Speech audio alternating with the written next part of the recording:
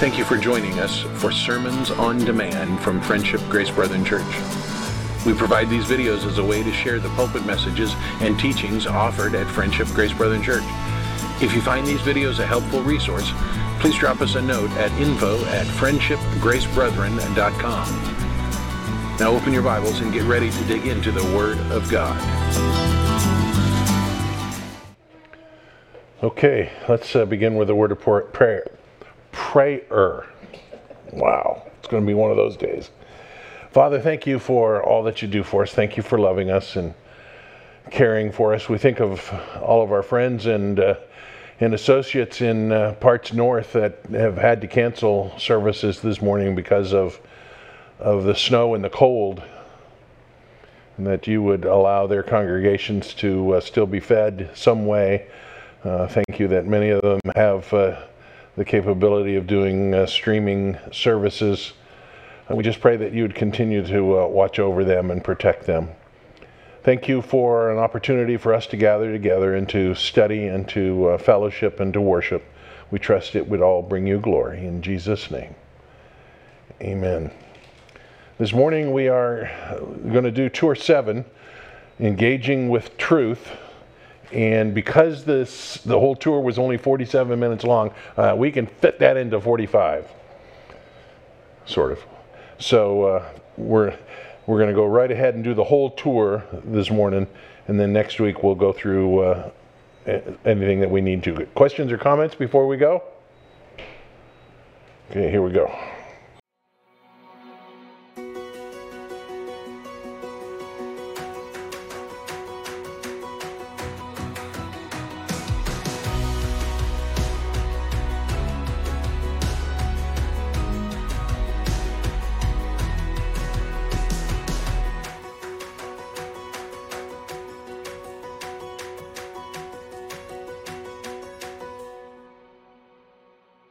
All right, I'm excited about this because we finally got ourselves to the tour where we're going to talk about engaging with truth.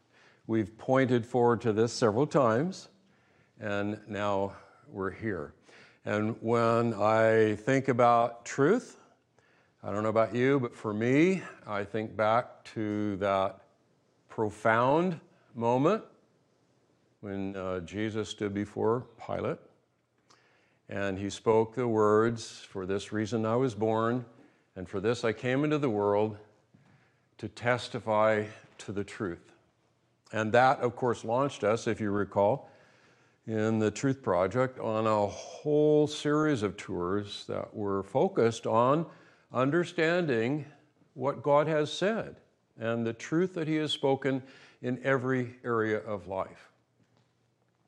And so this is why Jesus was born. This is why he came into the world, to testify to the truth. That means that truth is critical. It's important. And in the context of everything we've been talking about, and especially this epic of engagement, when Jesus left, what did he do? He then sent the Spirit of truth. And the Spirit of truth, Jesus said, would come and guide you into all truth. Truth is absolutely critical. And that is why in our attempt to carry out the royal law, to do what the Lord has asked us to do, that we're going to build deep relationships, and we're going to engage with grace and wisdom, but we're also going to engage with truth. Each of our key verses carried that same message. In your hearts, honor Christ the Lord as holy, always being prepared to make a defense to anyone who asks you for the reason for the hope that is in you. Yet do it with gentleness and respect. And in 2 Timothy, the Lord's servant must gently instruct. This is the use of truth. Gently instruct his opponents in the hope that God will grant them repentance, leading them to a knowledge of the truth, and that they will come to their senses and escape from the trap of the devil who has taken them captive to do his will.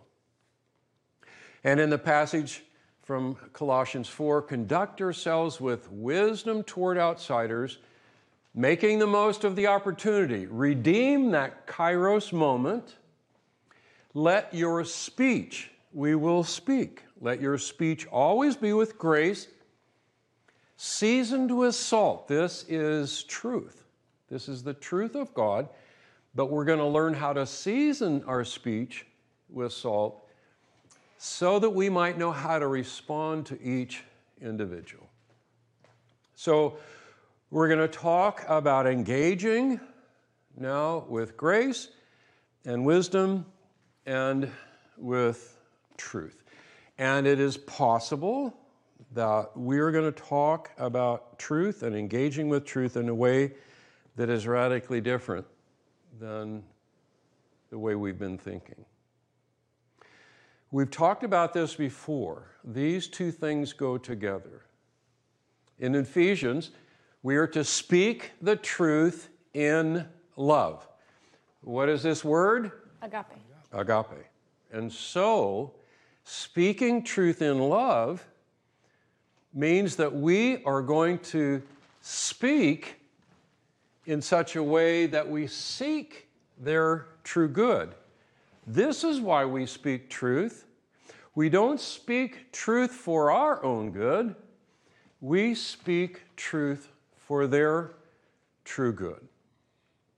And what that means is that we're not speaking truth to win. We're not speaking truth to gain power. This is not a prize fight with our neighbors where we're now trying to duke it out and to win some argument, some apologetic piece that we're going to finally bring them to their knees. That's not what this means. We will speak truth, but we need to speak truth through wisdom and grace. What does it mean to season our speech? And how do we do that in a deep relationship? It is not also under the guise of being a faithful witness.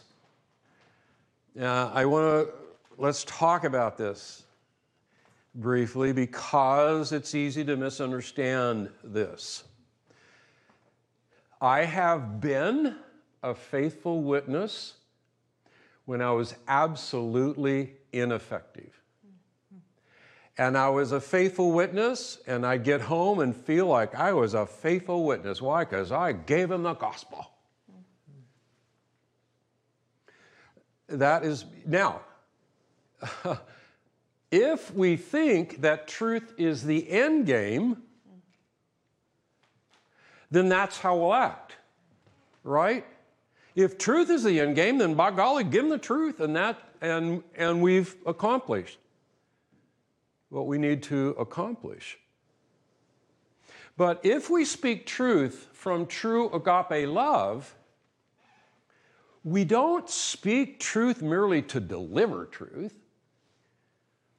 We speak it with a sacrificial zeal that seeks the true good, the shalom of another person. So if we see truth then as the means to the end, and we were talking about God's end game is abundant life, the fruitfulness of his creatures that brings glory to God. If we see truth as the means to that, then it will change not only how we receive truth. We were talking about this, that instead of just getting 10 more pages in our truth notebooks and saying, wow, I got this, or I learned all this, I got all this. Now that's good. That's good. But we receive that truth now from the perspective of saying, God, how do you want to use this in my life to bring fruit, to be an agent of life, to cultivate life? And it will change how we speak truth. That if truth is the means to the shalom of another person, now I'm speaking it from a totally different perspective. Does that make sense? Yeah. And then when I see someone, when I look at Melissa and I have this understanding why the grace, because we have a relationship and the wisdom and so forth, and the Spirit prompts me to season my speech, I'm not doing it to show myself big. I'm doing it, why? Because I care about you, right? And she will receive it that way because she will no longer see me as a salesman. Why? Because we've built a relationship of trust. And so the purpose of truth is bound up together with true agape love. That's what we were saying before. You can't tear these apart. They're woven together. And they're woven together, I would submit to you, throughout the entire Scripture. They're all woven together in such a way you cannot take them apart. When you do, they both turn into something different. God is seeking the flourishing of His creatures in accordance with the way that He has made them. When you look at your neighbor, you'll see them from the standpoint of God has made them to be a fruitful creature and to bring Him glory. And God wants to use me, to work through me to that end, not to elevate me. Okay, so when we talk about engaging with truth, for some of you, this may be exciting. And for some of you, this may be frightening. So, if you are excited about this, then I know something about you. If you are excited about this, then you will have a tendency to speak truth a lot, but possibly without a lot of agape love. And if you're frightened by this, then you'll have a tendency not to say any truth at all, and you'll have a tendency to be more of the Hollywood love kind of thing. Does that make sense? I'm not saying it's absolutely one way or the other. I'm just saying, right? Oh, yeah. I'm just saying. Okay, so for those of you who are excited about speaking truth and couldn't wait to get this tour, I have a verse for you. If I speak with the tongues of men and angels, but do not have true agape love, I become this.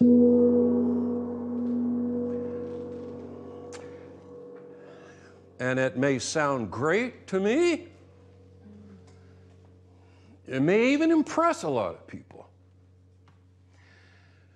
But what the Scripture says is it just fades away and it ends up being nothing. And if you are frightened by this, I will tell you that both the Old Testament and the New Testament give us this instruction. Let each one of you speak the truth with his neighbor. In Zechariah, these are the things that you shall do. Speak the truth to your neighbor. And if we are engaged with each other as believers, caring for one another, loving one another, then the frightened and the excited will help each other so that their tendencies can be pulled back to where they should be. Truth and true agape love go hand in hand. We can say they need each other. Truth just does not work without love. That's what the 1 Corinthians passage says. And love, we see it all the time in our culture. Love that does not want to say there's an ought, a love that does not want to speak truth, leads people into nothing but an abyss. So we're going to speak the truth in love, and we're going to make sure that we don't end up being a clanging cymbal. And we're going to speak the truth because we know the true good of someone requires truth. Okay?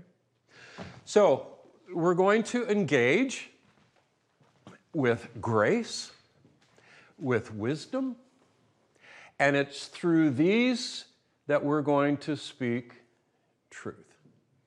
Truth is going to be spoken through these layers of wisdom and grace, and it's going to be done in the context of a deep, significant relationship. Now, look at this. This is just a diagram, right? I mean, it's just lines and so on and so forth. We're trying to better understand this, but think about this. If you think truth is the end game, or if you think that truth needs to be spoken to win an argument, not that you openly think that, but that's how we go about this. Or if you think that I will become significant if I speak this truth, people will see me speak this truth. Or in the person I'm speaking the truth with, they're going to say, wow, that person really is smart. They know stuff. How would this picture change? Truth would be on the outside. What's that? Truth would be on the outside, the big one. That's exactly right. In fact, there wouldn't be anything but just truth, right? Just speak the truth. And I used to say that as well. And I don't mean to demean this. We should have a passion to speak the truth. Don't get me wrong here. But I used to be one of those, just get the truth out there. Just get the truth out there. But I now realize that, if that doesn't come with love, then we've misunderstood the Scripture. Now, I will be honest with you as well. Just get the truth out there was easy. That's the easy way out. It really is. And the other way is the easy way out, right? Just love people, just love people. Because then I don't have to build a relationship. I don't have to understand their needs. I don't have to build trust. I don't have to spend time. I don't have to deal with crime scene tape, meth labs, and neighbors saying, why are you walking around with that crazy man? We don't have to deal with all that. And then I don't have to deal with that moment in time when I've now made a friend that I really do love, and I know I got to speak this truth. But you know this as well as I do. When you have a close relationship with someone, if you really have a close relationship with someone, you could say, your breath stinks. And you know what they'll say? Oh, thank you. Mm-hmm. Say that to someone in the elevator. You may get punched in the nose. You can speak truth in such a way that it will make an enemy for life. Or you can speak truth in such a way that it endears you to a friend even more so. Now, how are we going to do it? Engaging with grace and wisdom and truth. So what does this look like? I want to introduce you to someone that you already know. You know her as the wife of Kent Butterfield. But I want to introduce you to her before that, Dr. Rosaria Champagne, a professor at Syracuse University. And I'm going to let you hear her story. But this story becomes an interesting story because of Ken and Floy Smith. Unfortunately, when we had a chance to interview Ken, Floy had already gone home. But I want you to hear what happens when people begin to build a deep relationship with someone. It changes everything. Many times people have said to me, and I don't think they mean it to be quite this rough, but like basically, how did you get here? and the answer was, 500 plus meals at Ken Smith's house. Promise Keepers came to the city, and there were 45,000 who were there. She wrote an article in the newspaper following that, talking down the idea of men and fathers. I was not just at that point, the lesbian next door who quietly sold insurance and, just wanted to live a quiet life. I was also a gay rights activist, and I had co-authored the first domestic partnership policy at Syracuse. And, when I had written an article protesting the Promise Keepers, one of the younger elders in the church put that article on Ken Smith's desk and said something to the effect of, "We need to shut her up, she's trouble." To which Ken responded, "Oh, maybe Floy and I should have her over for dinner." We didn't think anything about it. Okay. This was our lifestyle. When I started meeting with Ken and Floy Smith, I was really doing that just to, I was working on a book project trying to prove that the Bible had no application in a secular world, but I had to understand the Bible well enough to critique it. And so I really thought of Ken Smith as my unpaid research assistant. Well, we really fell in love with the gal. She just was fun. She was a pleasure to know. Almost immediately, my life got a lot nicer with these Christians in it. So it wasn't that Ken and I would have these, fiery apologetic arguments about Romans 1. It was that Jesus' words, "My yoke is easy, my burden is light," took on a real lived, tactile, taste and see dimension to it in the home of Ken and Floy Smith. And then in the context of that kind of love and patience, I started to openly ask some of the harder questions that my worldview couldn't really answer. And Ken and Floy were patient and present. We accepted her as a friend. We also understood enough theology to know that she did not make the decision. She responded to the Lord. She had to be convicted. How did somebody like you, get here? And the biblical answer is, before the foundations of the world, the Lord had set me apart. And then I lived in rebellion for years and years. And then the Lord sent a Christian neighbor to come get me. Wow. Mm-hmm. There it is, my friends. The whole ball of wax. Okay, now we're friends, right? Okay, I'm going to ask you a very tough question.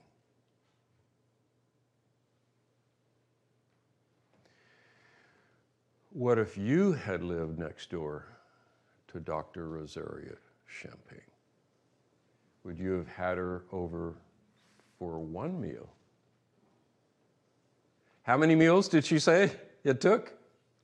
500? 500 plus meals.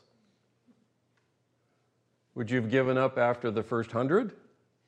Or 400? Or would there have ever been the first one? I'm talking to myself here, by the way. If you want to listen in, help yourself. Because this question hits me right between the eyes.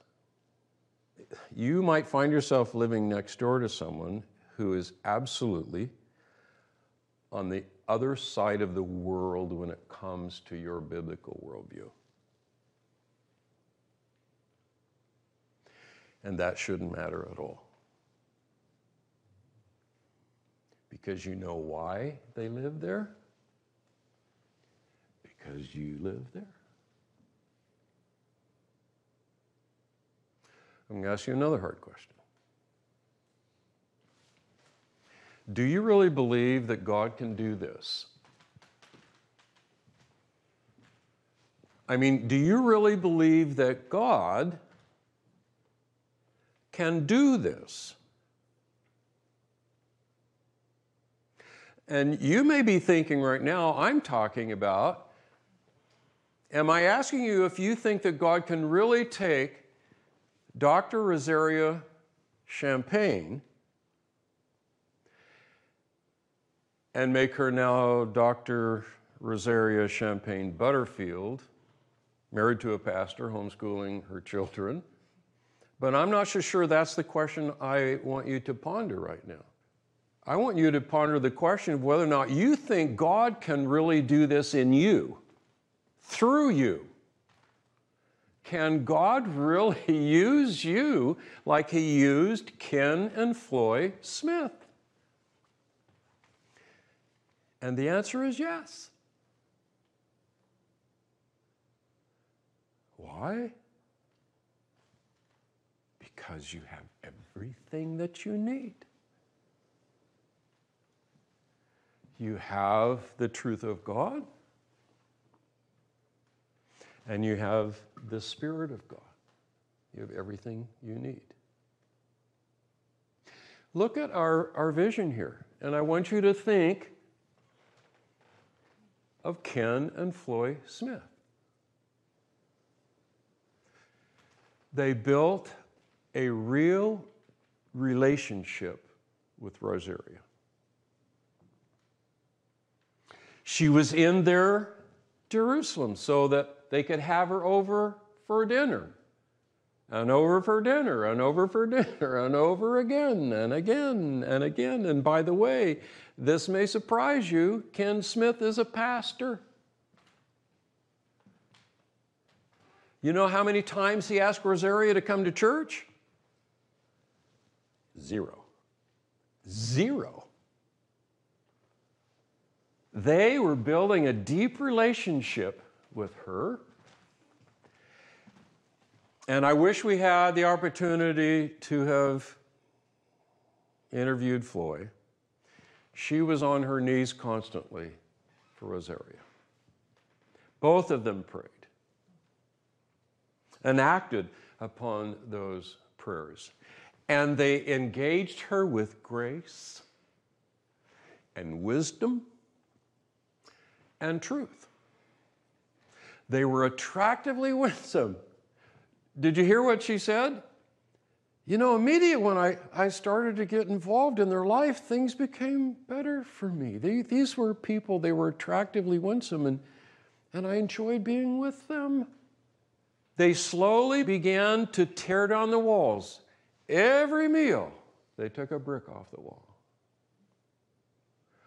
Every meal, they built up trust.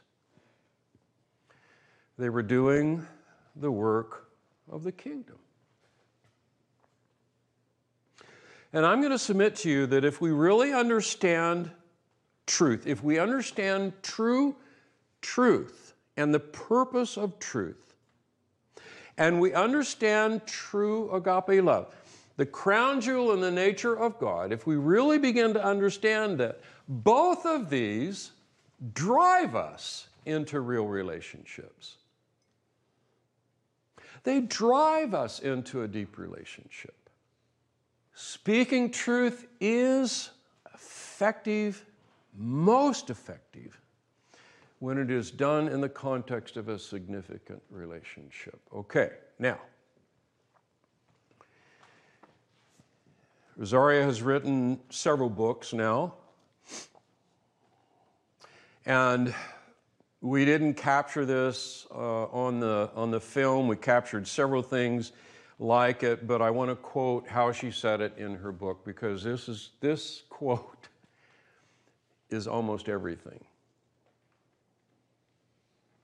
She said this: Ken was wise to know that he could only speak truth as deep as our relationship could stand. Ken was wise to know that he could only speak truth as deep as our relationship could stand. So, what was Ken's objective in speaking truth to Rosaria? What was he after? I mean, this was She was I was going to say kingpin. I guess you could say she was the queen pin. She was known all over. I mean, she was a militant pro-abortion activist. She was active as she said, she was writing policy. So was Ken saying, I'm going to topple the queen pin here? I can guarantee you no, because I talked with Ken. We talked for hours. That was not his objective. He cared about this person that was sitting at their dining room table, whose name was Rosaria. And he and Floy poured out love in them. Okay, are you ready now for the big elephant in the room? The big elephant that is sitting in the room. Evangelism. So let's talk about evangelism. Let's talk about our role, and let's talk about God's role. And how do we keep our desire from becoming our agenda? How do we keep our desire from becoming our script? And this is not easy. It's not easy. Why? Because if we really seek the true good of our neighbor, and we know that our neighbor is not in Christ, we know that their ultimate true good is found in Christ. And I guarantee you, the more you draw closer to these people, you remember Phil was saying pretend. I don't know if pretend's the right word, but pretend what it is an act of the will, right? It's an act of the will. And you're going to find yourself in the act of a will that pretty soon something's going to begin to happen in you as well. And you might begin to develop another Greek word for love that we use, phileo. And you're going to begin to develop an affection for these people. And you're going to want them to come to Christ. But that cannot be your agenda. So I'm going to ask you another tough question. If you knew for sure, if you knew for absolute sure that your neighbor would never, ever come to Christ, are you now free not to love them? Of course not. Okay, I'm going to say something else that's very tough. And I know you'll accept it, but stay with me here. Don't run away yelling heretic. There is a great word in the Greek language for evangelism. When Jesus was asked about the greatest commandment, he could have said, love God and evangelize your neighbor, but he didn't. When Paul, moved by the Spirit of God, to write to the Romans and to write to the Galatians, he could have said, everything is summed up in this one thing, evangelize your neighbor. He could have said that, but he did not. Why? Because the Holy Spirit wanted him to say, everything is summed up in this one thing. Love your neighbor. Have a steadfast, sacrificial zeal that seeks the true good of the one who providentially lives near you. And how long are you to do that? Until you finally decide you don't think they'll ever come to Christ? No. You do that until the day you die, or the day they die. That does not mean, and don't even begin to think, that means that we are somehow demeaning evangelism. I quite frankly think what we are doing is kickstarting evangelism. Amen. We're going to do it His way, not our way. Okay? A friend speaks truth, an enemy speaks lies. To one, my ears and heart are open, with the other, they are closed. It means we're going to seek to build a friendship, and we're going to do that friendship with no agenda other than to love them. I'm going to tell you about a friend of mine. He and his wife had been convicted of this. They were building a relationship with a non-believer who lived next door. And it had been years. It had taken years to build up trust. And they had invited them over for dinner. And they had also invited a friend from church to come. And they said, now, these people are not believers. And in the middle of the dinner, their friends pulled out the 4 spiritual laws and preached the gospel to them. And those friends got up and left. And he said, in 1 second, because they felt betrayed by us. They felt that we had brought in these folks to give them the gospel. And because you know as well as I do what happens when you come to a relationship with an agenda, right? We all know that. This is our hope, yes. This is our longing. But it can't be our agenda. I'm not saying this is easy. You and I, we have to continually walk this line. Because agendas will destroy relationships. In fact, I will tell you, and that's what I love about this millennial generation. They can smell an agenda a mile away. Hallelujah, I'm glad for that. We are called to love our neighbors with true agape love.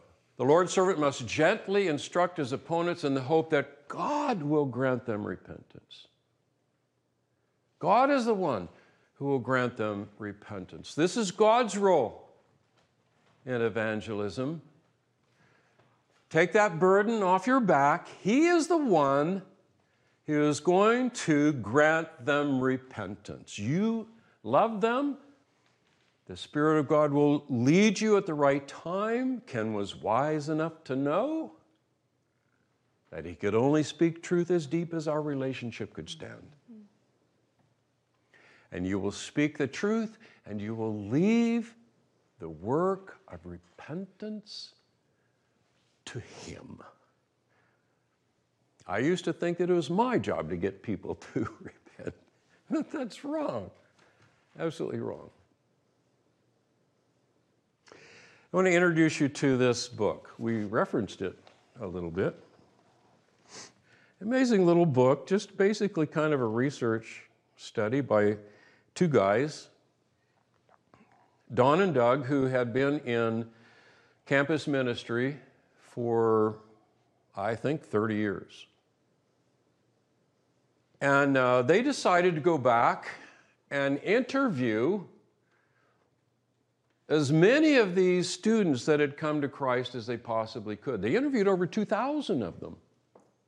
Those who had gone from the kingdom of darkness to the kingdom of light. And what they wanted to do was say, oh, tell us about your journey. Not from a touchy-feely thing. They wanted to know, what happened here. And it's fascinating. Now, everybody's different. We all have different fingerprints and all of that kind of stuff. But they said, every one of these people, every one of them went through 5 thresholds. They did not go from 0 to the next step unless they went through threshold 1. They did not go to the next one and they went through threshold 2. And do you know what the first threshold is? I bet you could probably guess by now. The first threshold was this, that every one of them began, to some degree or another, with a distrust of Christians and a distrust of Christianity.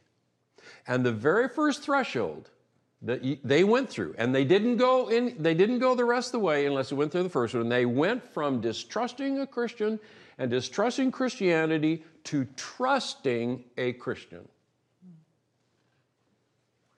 And you didn't get the rest of the way unless you got past that first threshold. And by the way, the second one, you may remember this from Rosaria, because she followed the same pattern. Remember, she said she got to the point where she began to ask questions.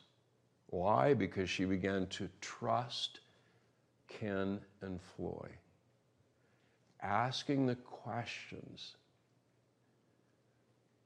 that now no longer made sense, that her worldview couldn't make sense of. And that's exactly the second threshold.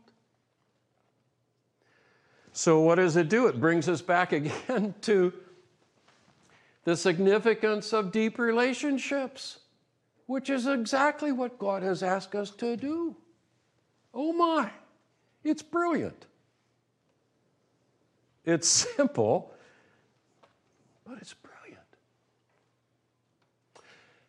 And it's consistent with who God is. We're back to the nature of God. Well, let me point you to this last part of our vision. We're going to build deep relationships. We're going to do it through prayer and action. We're going to do it with grace and wisdom and truth. We're going to be attractively winsome. Why? Because the Spirit of God is equipping us to do so. As best we can, we're going to tear down walls. We'll take them down one brick at a time. It may take a long time. We're going to build up trust. It may take a long time to build up trust. And we're going to do the work of the kingdom. So I want to offer you a kingdom perspective from 2 Corinthians. Therefore, knowing the fear of the Lord, we persuade men. For the love of Christ controls us.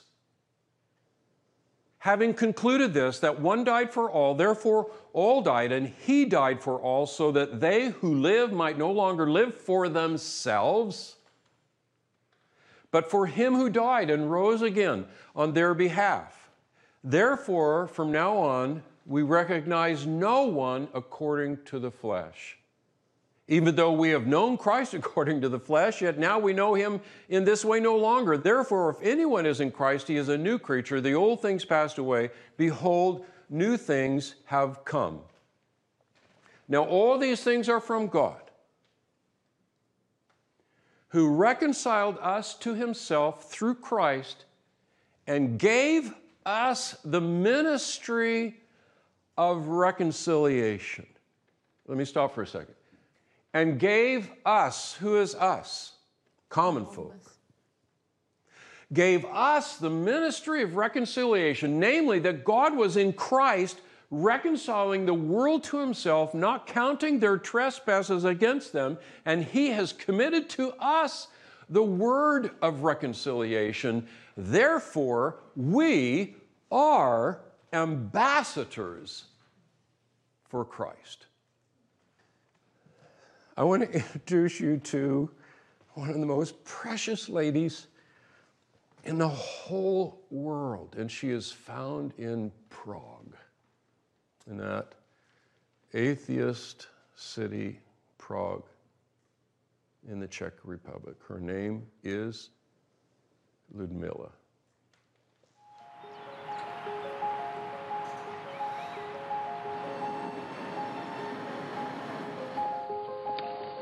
In my lifetime, I have experienced the rule of two totalitarian regimes.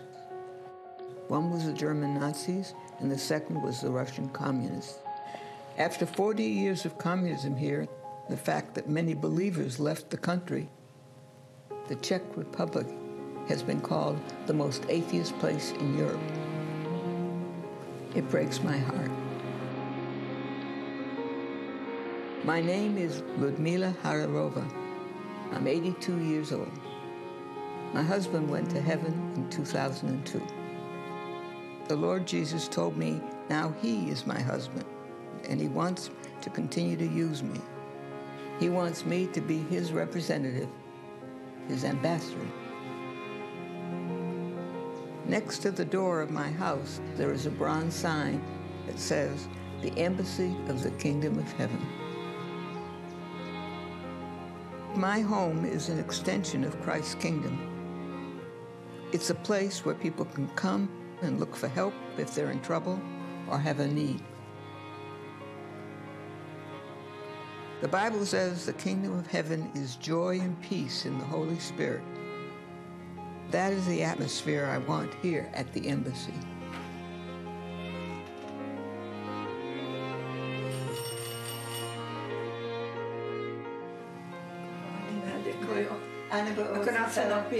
Today, a dear friend came by. She's a widow, and her family really are struggling financially. Ale dneska je to 4 roky, jako ne, 4 roky, co umřel a dneska tak mě tak chybí. Whenever people enter this house, I just lay everything else aside and spend time with them. I have learned to recognize the inner voice of the Holy Spirit and give him room to use me.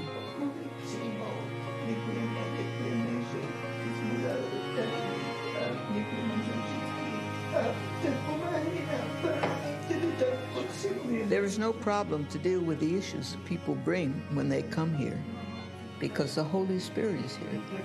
Dosvědčuji před viditelným i neviditelným světem tvoje vítězství v Šimově rodině. Amen.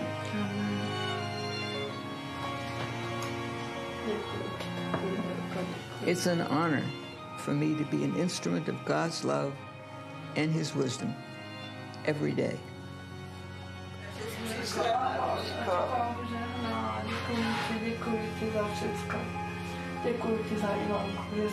We often don't realize that all believers are called to be representatives of the kingdom of heaven. We are all ambassadors. The Lord Jesus didn't choose to do it any other way. He simply entrusted us.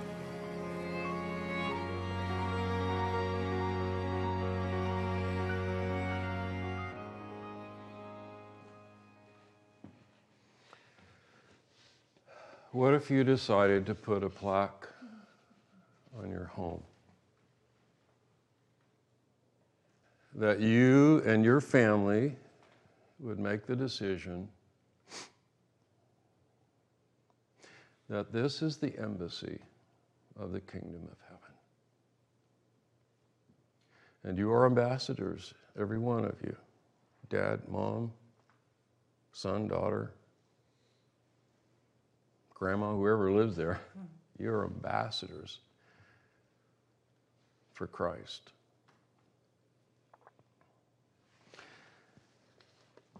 The Lord has given us such a simple thing. The greatest commandment is to love God and love your neighbor. All the commandments are summed up in this: love your neighbor as yourself. It's the royal law. If this is the primary work of the kingdom, which I think it is, then again, he's entrusted that kingdom work to you and me, the common folk, the everyday Christian family. I mean, what could be more exciting than that? For you and for your family.